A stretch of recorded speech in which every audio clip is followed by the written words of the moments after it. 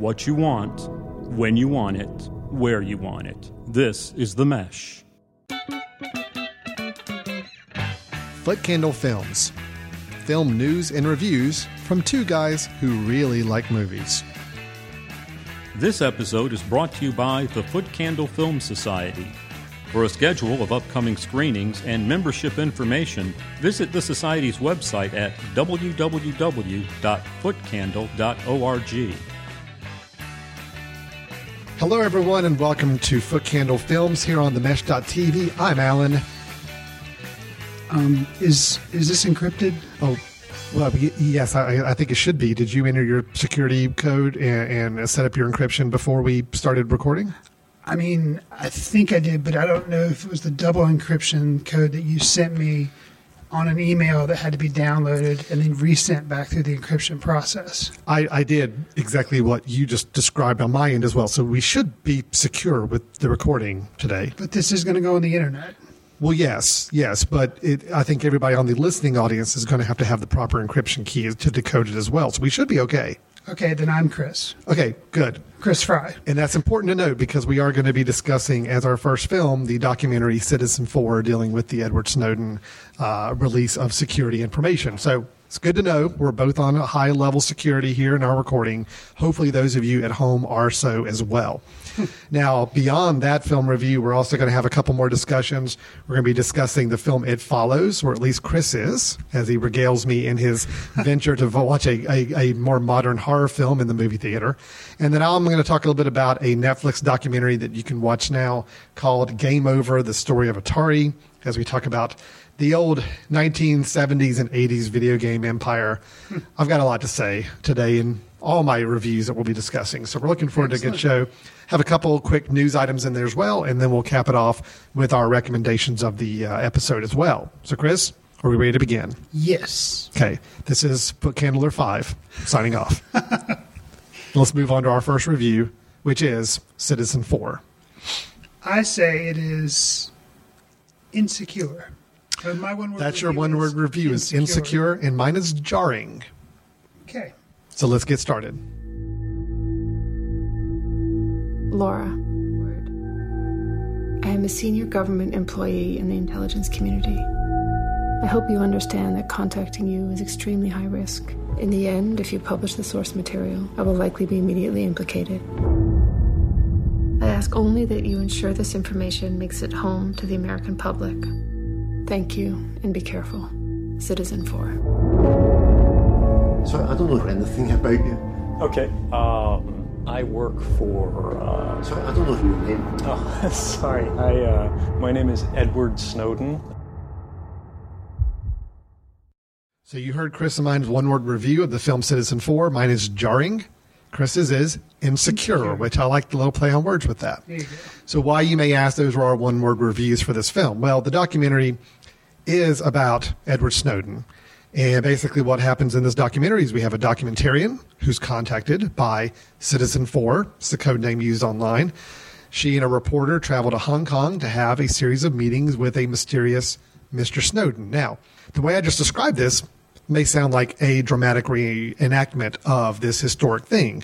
That's not what this is. This is a documentary, so we're actually watching footage being gathered as this is happening. So we've got a very interesting documentary being made by director Laura Poitras and starring Edward Snowden, having a reporter Glenn Greenwald, William Binney, who's a former security expert that's featured in the film quite a bit, and then a few other political figures that you probably will recognize as well. Chris, with this unique take on a documentary, with the fact that we're watching history being made as it's recorded, not people talking heads talking about what happened in the past. No, this is every single bit, real time, happening at that moment. Right. And you using the word insecure, me using the word jarring. Let's feed off of that. How did you respond to this film in general, and did it take this approach of putting you in the room as history is being made? Did it work for you, or did it somewhat backfire in its intent and maybe cause more complications or confusion or more insecurity than it really needed to? This documentary succeeded in being one of the few that I can call out as being very original, because It wasn't a documentary the style that I'm typically used to, where a story has happened in the past. Mm-hmm. People are interviewed in front of nice backdrops. They show some original footage, and that's kind of how a lot of documentaries play out, because usually they're showing something that's happened 20 years ago or something like that. But as you alluded to, this documentary is unique in that these people shot this thing not really knowing what was going on. Yeah. I mean, they got an encrypted message, which was kind of where the whole encryption joke came from. That basically is like, this guy says in a very encrypted email, "I've got some information that's going to blow your mind. I know the filmmaker, the director, had already made some documentaries. So he's like, I know that you are interested in this type thing. I think you'd be perfect. Come talk to me. I'll make it worth your while." But because of how shady and kind of dodgy, she's like, okay, something big's up. Yeah. And she goes there, and it kind of took me a minute, because I was the same as you. I was like, oh, they're already interviewing Edward Snowden, like, after he's already spilled everything. But what I came to realize is, like, no, they're talking to him, and nothing's actually been released yet. Yeah, Nobody knows who he is. They didn't know his name. anything. Yeah, and that kind of blew my mind. I will say, I agree with you. The moment where, and this is not a spoiler for the film. I mean, it's just helping you understand what kind of film we're talking about. The moment very early on in the first 15, 20 minutes where it's basically, all right, can you tell us your name and, tell us a little bit about your background?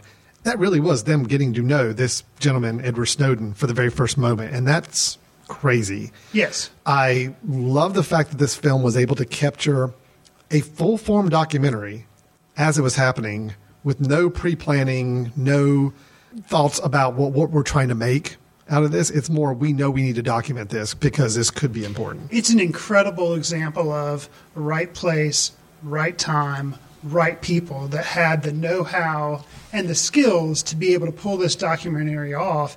And, the Oscars were very recently, and this won the Best Documentary Oscar. Right. And after seeing it, I can completely understand why, because it stands as something that will be watched, years from now. And it's like, wow, if you wanted an example of what was going on and how this happened, watch this documentary, because they were literally finding it out as it went. It did make me think a little bit about the act of killing. Okay.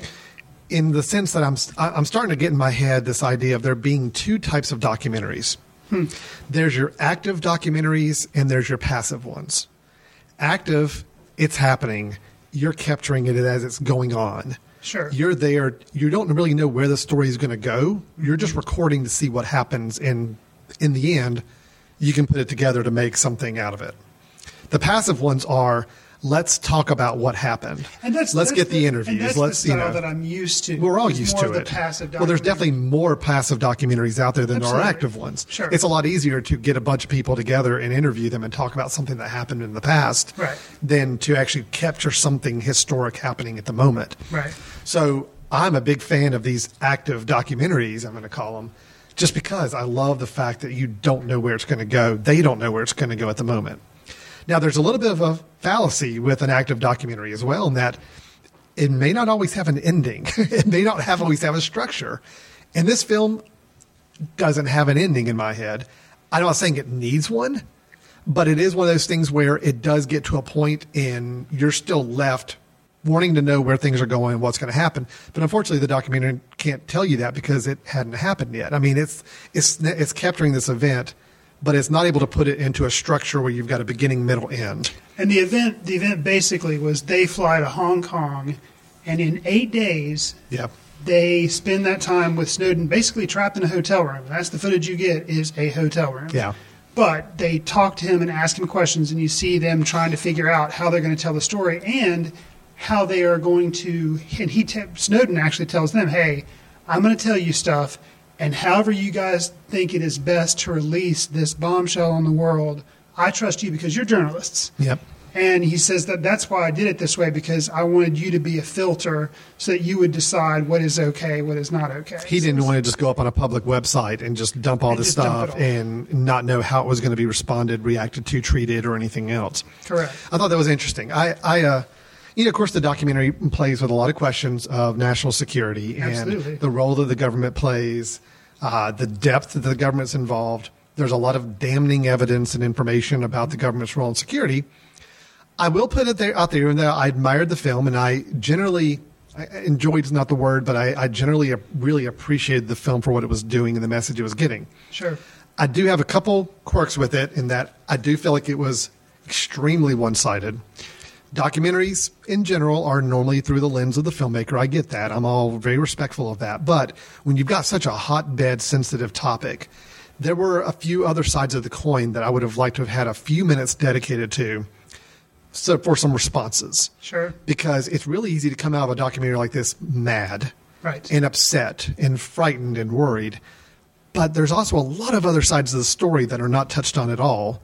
I'm not saying those other sides will outweigh the story and make you feel completely different, but I think there needs to be some even-handedness to the other sides of the coin when you're dealing with such a sensitive topic like this. Sure, and I agree. I think, if I were to nail down a shortcoming for me, it would be that as well, because having been used to the passive documentaries that you mentioned, you do kind of, generally they try to balance the scales a little bit more to try to give you a little bit more viewpoints. But an excuse of this active documentary is they had him in a hotel room. Yeah. They didn't have all these other panelists that they could True. bring in and talk. They did try at one point, because he is in Hong Kong, they do show some news up on the screen of the TV screen in his hotel room after they've released some documents and after some stories have been hitting, major papers around the world. And they kind of get his reaction a little bit as far as how do you feel, but you don't have any true reactions about commentators reacting to the situation. Exactly. The whole big question of, was he a patriot by doing what he did? You've got part of the country saying yes, he was, part of the country saying no, he's a traitor. And that was never played with. Sure. That never really got very deep. And I would have loved, and again, I'm saying I would have loved the filmmakers to do this, which unfortunately, this is the kind of film where you can't go back and tell the filmmaker, I wish you would have done this, and I wish you would have had that, because they honestly were just filming what happened. Right. So they were documenting. This didn't happen. Or if it did, it was not meaningful enough to put in the film. So, but to have that discussion of how does he respond to people who say he's a traitor for the way he did this, which I think that's more my question mark, is the manner in which it was done versus what was done, the intent. It definitely is a film that generates a lot of discussion, and those are always the ones I love the most. Even if you don't like the film or you don't like every moment of it, the fact that it does lead to some great conversation, I think is a good thing. Overall, I'm giving it a very positive score for that. I thought, considering how we've talked about how it was made, two aspects of the film that stood out to me as being very realistic was, one, the paranoia that pervaded the film. You could see Snowden was, rightfully so, very concerned about being found out, or concerned about security on his laptop, security about, just worried in general about being, taken. Mm-hmm. Right. And the journalist, I felt like some of that kind of seeped into them, kind of being worried about, Sure. how the press is going to react to me, how I'm going to be swarmed. And then they, at some points, they were shooting, recording him in Hong Kong, and at some point they had to stop, because then they were like, wait, we're being followed, and if we're being followed, they're going to find him. And so they had to, it was this big cat and mouse game, and I thought that was, it's what you would expect, and that they showed that on screen and made you kind of feel paranoid, insecure. Yeah. I think they did do a good job of capturing that. I mean, it wasn't, I really appreciate the fact that they didn't use music to heighten any dramatic moments or swell any kind of emotions. The music they used was, if you could call it music, it was really almost more of a white noise in a lot of times. And I think that was intentionally done to dull you a little bit to what was going on, or maybe make you more tense to what was going on. It wasn't meant to raise or lower emotions. It was more of a droning sound at times, which I thought was an interesting choice. And I had an idea who may have provided the music, and then in the credits, the end song, once that song kicked in, I think it actually had words. I was like, there's no doubt who this is. Yeah. And it was Trent Reznor and Nine Inch Nails. And what was funny is I looked later online, and that music was actually taken from an album that he released, Creative Commons online. Okay. Which kind of makes sense. It's like, so they could use it for whatever they wanted. They could use it for whatever. And to include that in this documentary, it's kind of that, I don't know, same kind of movement underground idea. So I thought that fit. The other thing I was going to say, too, as far as the sense of authenticity of the film, the paranoia was one aspect, but then them shooting Edward Snowden, they get to the hotel room and showing him as you first see him, And then I felt like as the days clicked on, you could tell that he was becoming more tired, more stressed. His, hair was kind of disheveled. There were some circles under his eyes. And then at one point towards the end of the film, after some events have occurred, they showed him, and he looked horrible. He looked pretty rough. Like, the circles under his eyes looked like he'd gotten 2 black eyes. Like, he'd been playing. It was like, wow. And, that felt pretty authentic. No, I don't question one bit of the authenticity of anything we saw in the film. Sometimes when people have a camera pointing at them, you're going to have things heightened, you're going to have things exaggerated, you're going to have a little playing to the camera. I didn't get the sense of that at all here. I mean, I don't even think. This is the interesting thing to note. Sometimes when you do put a camera in front of people and they know you're making a documentary, it can cause you to raise your energy level, your personality a little bit, whatever it may be. You start acting for the camera, even though it's a documentary, but you start acting. Edward Snowden had no intentions of this being a documentary. I think he just knew that they just wanted to record more of it could be for posterity. It could be just to have a record. Well, and it never seemed to came across as we're making a documentary, so you've got to play a certain part. No, and I think too, if my memory serves correctly, some of the shots that we saw of them asking him questions, his responses, those were exactly what was up on CNN showing. And so it was like, basically it was the way to give it to the news media and let them show it on TV. So it was like, and then they made this documentary. Right. But so I think that's important to note. Is I don't think anybody sat around saying, "Oh, we're going to make this awesome documentary of this." It this way. I think it's more of we're documenting this because A, for security purposes, B, to have it as historical record, C, this is the way we're going to release it all to the media. So let's have a good, nice video documentation of everything. So it was interesting. The paranoia, the fire alarm in the hotel. Yes, there's a good, interesting scene with that definitely shows how that paranoia plays up on things. Overall, Citizen4, a very interesting documentary. I think going into it, do not expect it to be a very traditional talking heads interview based documentary, because it's not. Yeah. You're getting dumped in, and at some points it is jarring, the word I use. Sometimes you don't quite know what's happening or what they're talking about. There's a lot of text messages on the screen. It's hard sometimes to figure out who's talking to who and what they're implying. It took me the second viewing. I watched the last 20 minutes the second time last night at the end of our second screening. And getting to piece initials together and some of the messages and all made it a little better. So it's a tough watch. It's an intentional watch. Don't come into it thinking you're going to understand every term they're talking about and every process. There's a lot of technical talk that's way over everybody else's head. But I think in the end, the message comes across that they're trying to get across and help you share in the story that they're documenting. So I was impressed. I really was. I was too. And as far as being thrown, the opening where you hear Laura Poitras's voice and she's kind of describing the message that she got from Edward Snowden. And unfortunately, they're just showing images at this point, and they're not showing any text on screen. And she was using all this back and forth thing, and I'm like, what is going on? Yeah. I couldn't really grasp it. Then I got it. I was like, and then I kind of caught on, but for a little bit there, I was like, well, the first 10 minutes of the film, I really was not enjoying it. I was disjointed. I didn't know what was going on. It was way too technical, way too it was hard to follow. And it wasn't until they got into the hotel room and got settled in, I'm like, okay, now I get what's going on. It just took me a little while to kind of get settled in. So, and I don't know if that was an intentional to try to make you feel as on ease and on the run as they were. But like you say, it was effective. So enjoying. So that's Citizen4. It is. I think it's coming out on DVD or online probably sometime in May, if I remember correctly, or maybe late April. Okay. So maybe by the time you're listening to this, it may be available to rent or watch online, because it didn't get the broadest wide release, I don't think, especially for a niche documentary like this. But it did win Best Documentary at the Oscars. So Chris and I both say it's definitely worth watching. Just insecure and jarring. That's our 2 one-word reviews.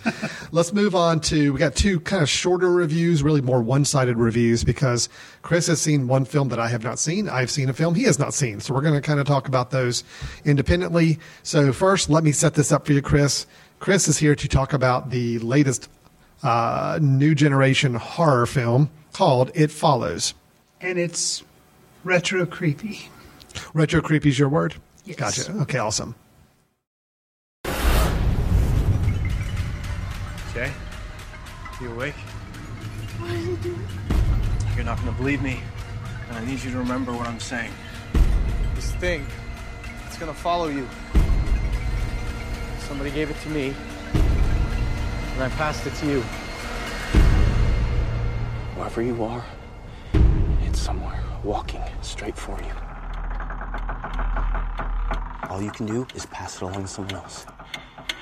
Chris, I am a wuss. Okay, I'm going to go ahead and go on public record here. Horror films creep me out. Now, I'm not talking about slasher films. Right.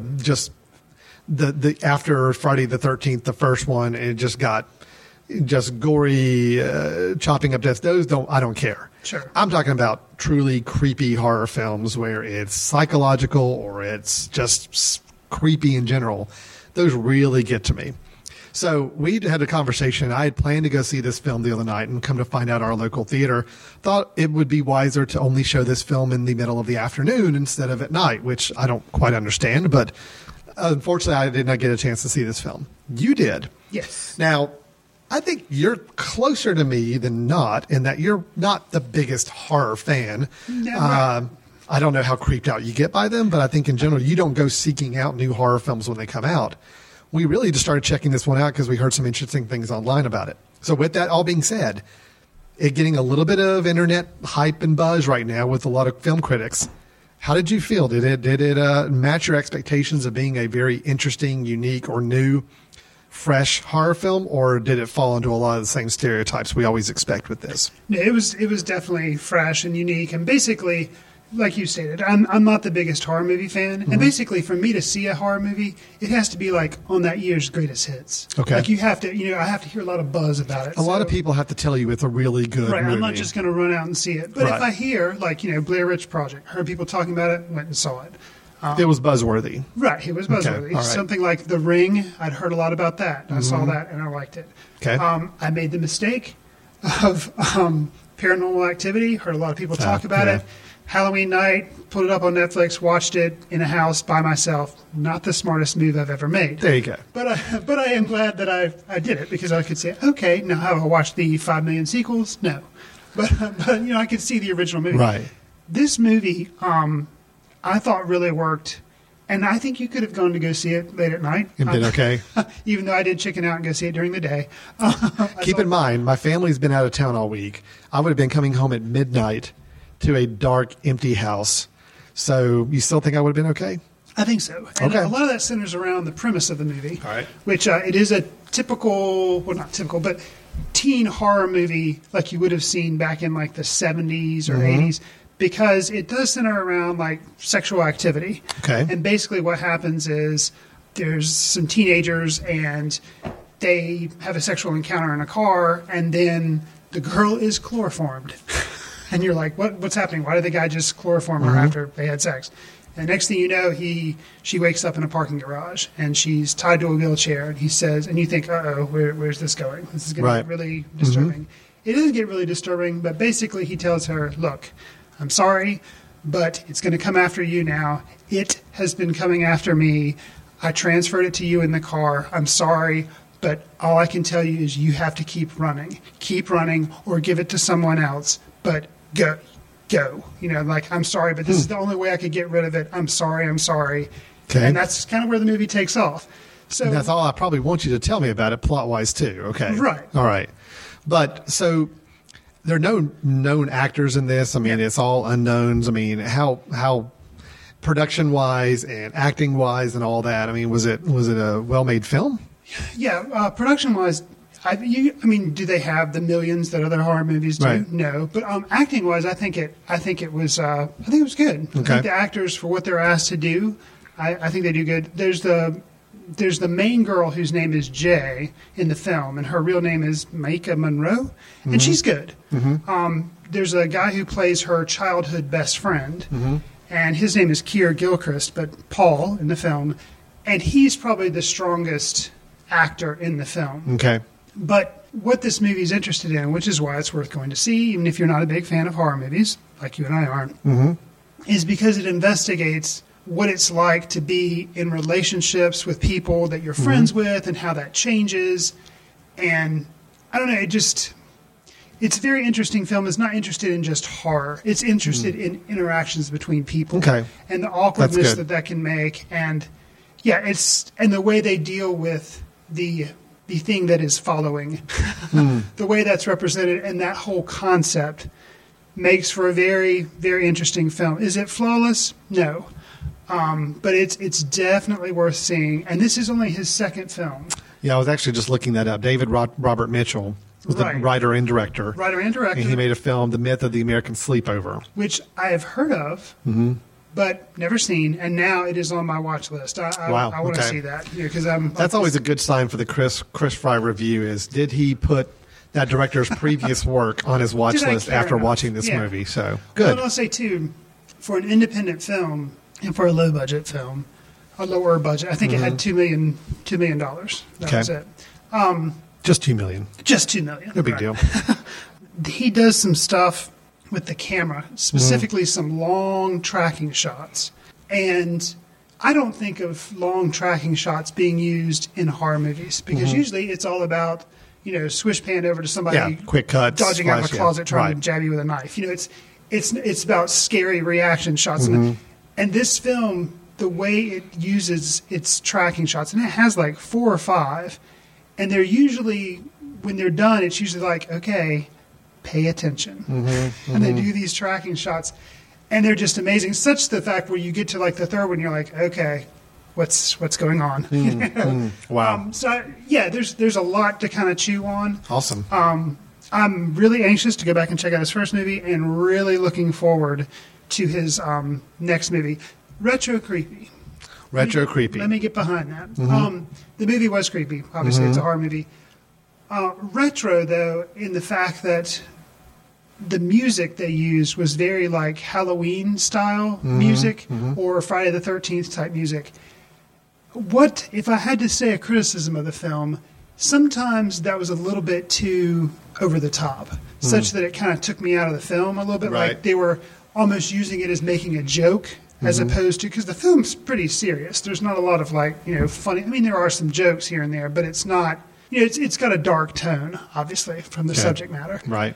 And so that kind of took me out of it a little bit sometimes when they would kind of overdo some of the music.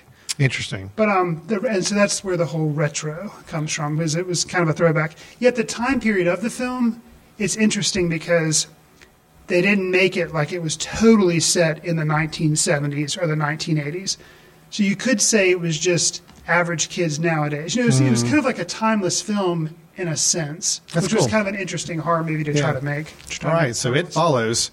Chris is advocating and wholeheartedly endorsing. Retro creepy is the word Chris has come up with for that film. Yeah, I think I'm going to see it.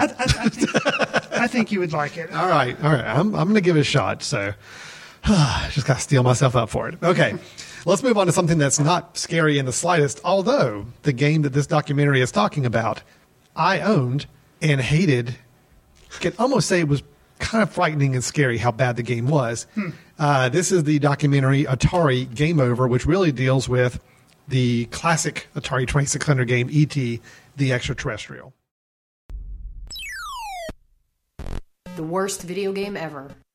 E.T. for Atari. It was bad. Brutal, unfair, didn't make a lot of sense. How did a company that was so innovative fail so miserably? Under that landfill is a burial site of an entire industry. Growing up, you always read little rumors about it. The dreams of a generation buried underneath the garbage. You can hear it screaming or something, I don't know.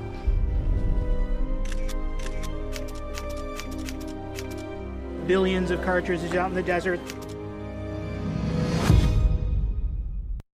Alan, I also had an Atari 2600. Yes. And yes, I'm not sure if I got it for Christmas or not, but I did get the E.T. game as well. Probably so, because it came out at Christmas time, and that was all the rage that Christmas season. And my parents and I was a big fan of E.T., so yeah, maybe I did get it at Christmas. I remember being very frustrated by this game. Yes. I remember a year or two ago, I heard the urban legend that there was a big dump somewhere that once Atari went under or something, they threw away all these return cartridges of all these excess cartridges of that game. Yes, that is the urban legend in a landfill out in Arizona, I believe. I think so. Right. And then Zach Penn, who's a director who I've seen one of his other films that was kind of a mockumentary about Loch Ness and actually had Werner Herzog in it. Right. So he's an interesting guy. He chooses to take this and make what I think is a serious, quote, documentary about this whole Atari and this ET game. So should I watch this documentary, Alan, and enjoy it, or do you think I'm going to be frustrated with it just like I was frustrated with the game? I'll tell you, my one-word review for this is the word, and I kind of expanded on it for a reason, nostalgialistic. Okay. Because it is nostalgia. It's fun. Okay. I enjoyed the film a lot. It's not a great documentary, so don't go in expecting to know the whole history of Atari and the whole reason for its demise and the whole production of this game. It gave you the highlights, but it gave you enough. This is like a McDonald's or a Burger King documentary, yes. As far as like a Happy Meal documentary. Yes, a MIG documentary. That's right. That's our term. That's our third type of documentary we're talking about. We got active, we got passive, we got MIG documentary. MIG documentary. This is a MIG documentary. It is something that came out, I think it was originally intended to be an episode of like a TV online series called Signal to Noise. Okay. So for that reason, it's only like a little over an hour long. So it's not terribly long. And maybe part of the reason why you really didn't get too deep in it. Yeah. Well, I would have loved for this to come longer. What was great about this film is that it really tried to tie the whole ET game and the myth and the legend about it all being buried and all. So you've got some real stuff happening where they are digging up this landfill, trying to see if there's all that does end that's up in happening. there. Okay. Along the way, they're tying it to the story of Atari as a company and its demise. Okay. So showing the parallels and the links and the connections between them. Now, if you go up on any Wikipedia website or any other website dedicated to the history of Atari, after watching this, you'll realize there's a whole lot left out. There's a whole lot of things not touched on. Because Atari still lasted for a while after the ET. Not in the same form. And they address that in the film. It's like basically it goes through a major reduction in staff and change in focus because it lost a lot of money off of 2 games. Supposedly it had the most like losses on in returns. This one wasn't even like the biggest loser for it. Really? Pac-Man. The Atari version of Pac-Man was one of the biggest losers for them because the quality was not great. It got a lot of returns. The arcade environment didn't translate to the console environment very well for it. E.T.'s got the reputation, though, because it's an infuriating game and it had tons of returns and tons of unhappy people. So the documentary is interesting for you and I, having grown up in the generation we did. Right. You'll have fun watching it because it's a lot of footage of games that we'll remember. It's interviewing some of the game designers. I think the story of how they were charged with making a game for the E.T. movie to tie in is pretty interesting. And it does give a little bit of vindication to the designer as to why the game may not be the best in the world. So it's a fun, interesting watch. Just don't go in expecting it to be a full history of Atari and all the in-depth knowledge of what was going on. I would have loved an hour and a half, almost 2-hour-long documentary on the subject because I think there's a lot to tell. Right. Because, if you think about it, Atari as a company, it supposedly went from like 1 year being the hottest thing in the world to like within a year or two, it didn't do anything anymore. Like you hardly heard anything about them. Right. It changed video games. It changed home entertainment so dramatically and then to just flame out so quickly. It's really a fascinating story. I would have loved to go a little deeper with it. Okay. This is fine. This is fun. It's great for those of you that were alive during that time and very familiar with the game system and the games themselves. You'll have a lot of fun watching it. Beyond that, you may not. So, all right, Alan, burning question. Yes. Has nothing to do with the documentary, but it kind of does.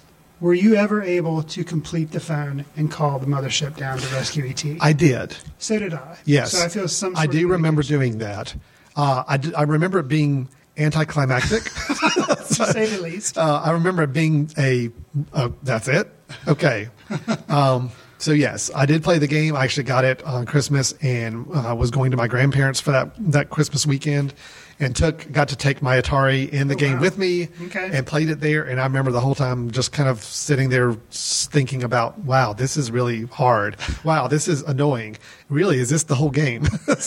And it's funny. So I will say watching some of the clips of this game being played in the documentary was also really fun. So and honestly, I'll watch it just because I want to remember playing that. I have memories of it, but I want to go back and see it again. Oh yeah, it's fun. So nostalgialistic. Excellent. That is my word for it. And that's Game Over. I believe is the one. Well, if you go on Netflix, it's actually labeled as Atari: Game Over. Okay. That's the name of the film on Netflix. It is on Netflix, so go watch it right now. It's fun to watch. Okay. All right, we're going to take a quick break. When we come back, we'll do just a couple quick news items and then finish up with our recommendations for the episode. Stay tuned. We'll be right back in just a moment. Hi, Alan and Chris here with an exciting announcement about something coming to the Western North Carolina area later this year. It's the first ever Foot Candle Film Festival. That's right, an Honest to Goodness Film Festival that's happening September 25th through the 27th at the Salt Block in Hickory, North Carolina. Films are being submitted from all over the world to be considered. Do you or someone you know have a film that you'd like to submit? Visit footcandle.org and follow the link to the festival for instructions. Stay tuned later in the year as we announce our choices and start selling tickets. Visit footcandle.org for more information. We'll see you in September. Welcome back to Foot Candle Films here on the Mesh.tv. You just heard us go through our discussions of Citizen 4, Atari Game Over, and It Follows. A nice assortment of interesting films to check out. All discussion worthy, it sounds like, as well. So let's move on to some quick news items before we cap off the show with our recommendations for the episode. Chris, I've got one news item that I'm really torn on if I even want to talk about. Oh. It's going to... do we have a rating system on the podcast? I mean, is there, seriously, is there a PG level? Oh. Because I don't know if I can talk about this news item without trouncing into a little more PG-13 area at least. Oh. We talked about It Follows, so we're probably okay. Here's the thing. And we talked about horror films and the kind of horror films I really haven't, I don't mind watching, but I really have no desire to watch are some of these torture porn. Yes. And I assuming, because I know you pretty well, that you're not a big fan either. I'm not. Now, that being said, I have never seen the first Saw. Okay. And because there's a huge franchise, I don't know how many they've made, 4 or 5 or whatever. But because that launched a franchise, I actually am interested in going back and seeing just the first one. Mm-hmm. Granted, it'll probably be in the middle of the day, with the lights on and everything. But in general, no, that kind of stuff doesn't interest me. No. So I'm assuming you have not, because I have not either. Okay. I'm talking about films here that I've never seen and have no desire to see. Okay. But I think it's interesting to bring up the fact that these movies are still being made. Okay. The Human Centipede. Yes, I know of it. And everybody in the studio is shaking their head feverishly, like, no. Yeah, I'm not even going to describe what it is. They've already made 2. They've made 2. Well, they're making a 3rd one. Really? Oh, yeah. Well, I have to give him. The first one had a very disgusting premise. If you know what it is, great. If you don't, you probably don't want to know what it is. No, you don't. I'm going to let anybody who's interested, they can go online and look it up. I'm not going to describe it. The second movie, though, if my memory and I haven't seen either, but it's like documenting somebody that was like a fan of the first movie and then decides to do what the person was. So that was an interesting take on trying to make a sequel, trying to make a follow-up. Yes, they did. Tom Six, the writer-director, again, I don't know anything about the guy, made the first one. The second one was a very much more of a meta commentary on the first one, right? But also extremely disgusting. Well, I mean, that's his thing. And wicked. Now, this third one even goes more meta. Really? Yeah, supposedly so. Supposedly it's and I'm going to be very judicious with my plot summary. Okay. Guys who are running a prison. The prison is having a hard time controlling its inmates. Oh, man. And one of the prison wardens decides, after watching the other movies. Both of them. Yeah. One end. Decides that he has a idea of how to better control the inmates. And I'm going to leave it there. Wow. So I will give it just on the surface, the whole meta on top of meta on top of meta. Okay, that's cool. That's interesting. See, I will not see this film. I have no desire to see it. I'm just putting it out there because we want to be the equal opportunity film review show and at least discuss and let you know this out there. What really bothers me, I wish you would have never told me that because I haven't seen any of these movies. I don't want to see any of these movies, but yet I kind of do. And actually, I think I can completely skip the first one, but seeing the meta nature of the second one and possibly this third one, it does interest me because I'm all about like movies that have more than one layer and stuff. But I can't get away from the fact that because apparently there's still a lot of gore and disgusting stuff. that's really what he's interested in, not the meta commentary. But I have to admit, that is interesting. All I'm going to say is 500 people. Wow. Okay. Leave it at that. Okay. So again, I'm already making myself even thinking about the film, and we're going to move on. Okay. So cheer us up. Give us something a little nicer, a little better. I feel like Chris. I should talk about the new Pixar movie coming out, but I don't have any news on that. So, right. But I will say, kind of a throwback to our first review, biopic sound. Yes. There's going to be one of Edward Snowden. Yeah. Very true. Yep. Oliver Stone, correct? It is, and it's in production right now. Joseph Gordon-Levitt. In Germany, and Joseph Gordon-Levitt's going to play Snowden. Melissa Leo is going to play the filmmaker Laura Poitras, who goes over there and tries to interview him. And your girl Shailene Woodley is his wife, his girlfriend, right? Yeah. Lindsay Mills. So interesting. Having just seen a documentary about the situation, but it was a action documentary, as you talked about. Oliver Stone's going to do a documentary. The man who gave us JFK. Well, he's not doing a documentary. He's doing a narrative dramatic film. He's doing like he did for JFK. He's doing this. He did for Nixon. How do you feel going? Well, Chris, we've always talked about when we watch a biopic, we always ask the question: would we have rather seen this as a documentary? Was there any reason to see it acted out by actors, or could we have seen documents and have people talk about it and got just as much out of it? There's a lot of, especially the more musical documentaries, I could always argue I would have rather seen a good documentary about it because I think I would have learned more. Sure. The Theory of Everything was another great example from just a couple months ago where I think you and I both said, a documentary probably would have given us more insight than what we got in this film. I will say, though, this one, I think, lends itself to a good dramatic film because I think the documentary plays one role. The documentary shows the process, the technical aspects of how it happened, what happened. But because we're only watching whatever they're turning the camera on and we're not having people talking about their feelings and what they're feeling at the time and emotions, we never really got to explore what truly was going on in the back of Edward Snowden's head. We got a lot of ideas. Or what was even going in the back of the documentarian's head. Yeah. Like, what am I getting into? What is going on? What have I found with this So I do think there's an interesting story there. This is one of the few biopics that I would be interested to see, just already hearing about it. Okay.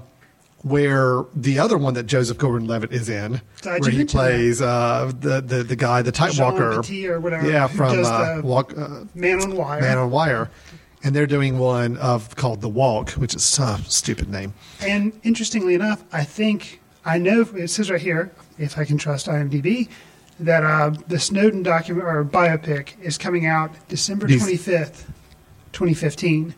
So The Walk is also coming out. That's the same day. Isn't it supposed to be Christmas? I think it's supposed to be. 2 Christmas films with Joseph Gordon-Levitt playing a real person? Yes. With Robert Zemeckis directing one and Oliver Stone directing the other? Yes. That is weird. So it's going to be the battle. Somebody's going to move. The battle of the biopics. Somebody's going to move. They can't release both those on the same day. I would tend to think that The Walk's probably going to move. Yeah. Although, if you're going to see one movie on Christmas Day, I don't know that you really want to see Snowden, which is probably going to be a downer. The Walk will probably be much more inspiring and uplifting by the end. So, well, I am curious. I'm hit or miss with Oliver Stone. I really love Born on the 4th of July. I really like JFK. Which was a biopic, Born on the 4th of July. They were both. They're both biopics in a way. Oliver Stone's own take on a biopic. But you like Platoon, probably? Yeah, Platoon was fine. Okay. Platoon was fine. Past JFK, I really haven't seen much of his stuff. Natural Born Killers just gave me headaches every time I tried to see parts of it. So I'm very hit or miss with Oliver Stone. I'm not one of those guys that feels like I've got to run out and see a film of his. Gotcha. But I'm intrigued, and I think if he's got the right subject matter, which I would say Edward Snowden is, I think there's an interesting film there to watch. So, cool. So that's a couple news items. One extremely disgusting, one very intriguing. So we'll let you decide which one you're going to go online and read up more about after this episode is done. But Chris, let's finish up our episode here with our recommendations, where we both like to bring up a film that we think you ought to check out, either one from the past, one maybe you might have missed, maybe just a classic that needs to be revisited. But the idea is finding something that we can get our hands on online in some way, shape, or form. What have you got to share with us, Chris? Okay, I'm going to have a government paranoia double feature. Ooh, nice. for my recommendation. Both are, one is just based on a fiction book, and it's from the 1970s, 1975. Robert Redford, 3 Days of the Condor. Oh, wow. You caught up on that, huh? Yeah, I'd never seen it, and I just watched it recently. Faye Dunaway, Robert Redford. Yeah. He works for the CIA, I believe, and something goes wrong, and he has to then find out why he's being, hunted down. So... 3 Days of the Condor has lots of good government paranoia in there. And then one that just came out this past year that I just recently caught up with, Kill the Messenger, with Jeremy Renner. Jeremy Renner. I've heard about that one. And that's all about drugs that were being sold and money was going to Nicaragua from the American government, may have had a part in it, CIA.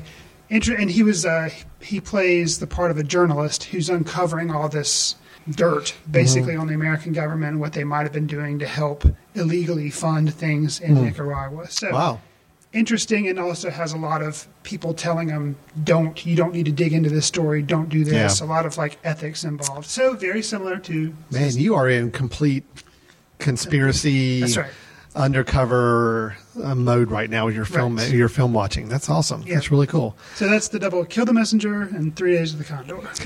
I also have a film that's rooted in intrigue and mysterious people and danger and Goonies. All right, and let me back up why I'm recommending this to people to check out. Mission Impossible 3. Here's the deal with that one. I love action spy movies. Okay. Tom Cruise is an actor I enjoy watching on screen. He is a character I enjoy watching on screen. Sure. When the first Mission Impossible came out, which was directed by famous guy. Yeah, it made De Palma. Yeah, Brian De Palma. Yeah. I was terribly excited. I went with my friends to go see it opening night and came away confused. It's not quite sure what happened in the plot. There were some cool moments. Sure. But overall, the film was was that the one with lots of masks that were full face? They were masks and the glasses that you could transmit your image of what you're seeing to somebody else and all. Right. It was just a very confusing movie, but it had some cool moments. Sure. Second Mission Impossible came out. I was also terribly excited. I saw it in Las Vegas when I was there on vacation. Whoa. John Woo's directing. I loved Face Off. I thought Face Off was awesome. And I wanted to see this movie. Fun title for a movie. And man, it was not good. It was just overblown, dumb, didn't work. Okay. So Mission Impossible 3 comes around. I'm curious only because a certain director, a fresh-faced director by the name of J.J. Abrams, is attached to direct it. I'm a big fan of Mr. Abrams from the TV work he was doing on Alias TV show, which I really did like. Gotcha. So I'm like, ooh. So now he's going to get to do a spy movie when I've been enjoying his spy TV show, and he's going to take on Mission Impossible, and it's got Tom Cruise and all that. So I go see it, and it's really good. It's also got Philip Seymour Hoffman as the bad guy, which is another reason why it's really good. Right. This is also the movie where they introduce, you got Ving Rhames still doing his sidekick role like he has been for a while, but Simon Pegg is introduced as kind of a part of the team, as kind of a more techie guy called Benji. So they've kind of reset the whole franchise a little bit and said, all right, now these are the characters. Let's go forward. And they've made another film since then, Ghost Protocol, which was okay. It wasn't great. I didn't like it as much. I fell asleep. It just wasn't as good. Okay. It got a lot of reviews and people love it, but I just didn't think it was as good as the third one. To me, that Mission Impossible 3 is that's what a Mission Impossible movie ought to be. Okay. The reason I'm bringing it up is because there is a fifth one coming out now. It is called something. This is Rogue Nation. Rogue Nation, that's it. Too, because wasn't Jeremy Renner supposed to, as of Ghost Protocol, he was kind of going to replace He was going to replace it. But you saw how well Jeremy Renner replacing a main franchise character worked for the Bourne Identity series. He didn't. And supposedly they're even getting Matt Damon to come back and do the Bourne series again now. Tom Cruise, I don't think, wanted to let go of Mission Impossible yet. So we've got Mission Impossible Rogue Nation. The trailer just came out a couple weeks ago. It's good. Of course, every Mission Impossible trailer, I think, is good because it's fun, exciting. Yes, and you got Tom Cruise hanging on the side of a plane as it takes off the ground. Okay. Did it show him running? Oh, yeah, of course. Okay. Every Tom Cruise movie has to have him running. Excellent. Christopher McQuarrie is the director, and you may not recognize that name. He recently did the film with Tom Cruise, Jack Reacher. Okay. And he also is a writer of a lot of other good action movies. I've never seen Jack Reacher, but the people like Christopher McQuarrie so far as a director goes. Okay. So I am saying if you got a fix and you saw the latest trailer and you're kind of back into a Mission Impossible vibe, just go see number 3. You don't need to see any of the other ones. Go see number 3. Have a good time with it. I think it's a great, fun action movie. And I think it's one of my favorite Tom Cruise movies. Definitely my favorite Mission Impossible movie. And one of the better action spy movies in the last 10 years. Okay. There you go. Boom. I just dropped the mic. I didn't actually drop the mic. These mics are kind of expensive. Yeah, that's not too bad. So, Chris, we just kind of recapped with our recommendations. You had your conspiracy doubleheader films with 3 Days of the Condor and... Kill the Messenger. Kill the Messenger, that's right. I'm talking about Mission Impossible 3. We talked about Citizen 4. We talked about Atari. We talked about sex-driven horror movie, indie movie, It Follows. So we had a lot of movies to cover in this episode. A lot of stuff going on. If people wanted to check in with us, talk to us, follow up with us, give us their ideas on any of our reviews, Chris, what are some of the ways they could do so? Probably the easiest that you can do is just jot us an email at info@themesh.tv. Just let us know what you're thinking about our reviews, a movie you have heard that's coming out that you want us to review. You can also go to the website, and it is cleverly at themesh.tv, where you'll find lots of other shows and podcasts, but in addition to ours, where you can catch up with back episodes if you so choose. And then there's always Letterboxd. Alan and I both review movies from time to time on there and put up what we've been watching lately. Yeah, so a lot of different ways to reach out to us. Main thing is we want to hear from you. And, of course, remember to subscribe on iTunes. Make sure you get all the episodes downloaded to you automatically when they come out. And just kind of give us some feedback. We'd love to hear from you and love to try to address anything that we can. And as we continue to make the show fun for everybody to listen to. So with that, we're going to go ahead and sign off. I am Chris. I'm not Chris. Yeah. What am I saying? You're using my name because you don't want to you're letting the government think that I've been doing everything in you got voices. My name is Chris Fry. I can be reached at the following address if you have any questions. So I'm Alan. And I'm Chris. And we'll see you later. See you in the ticket line.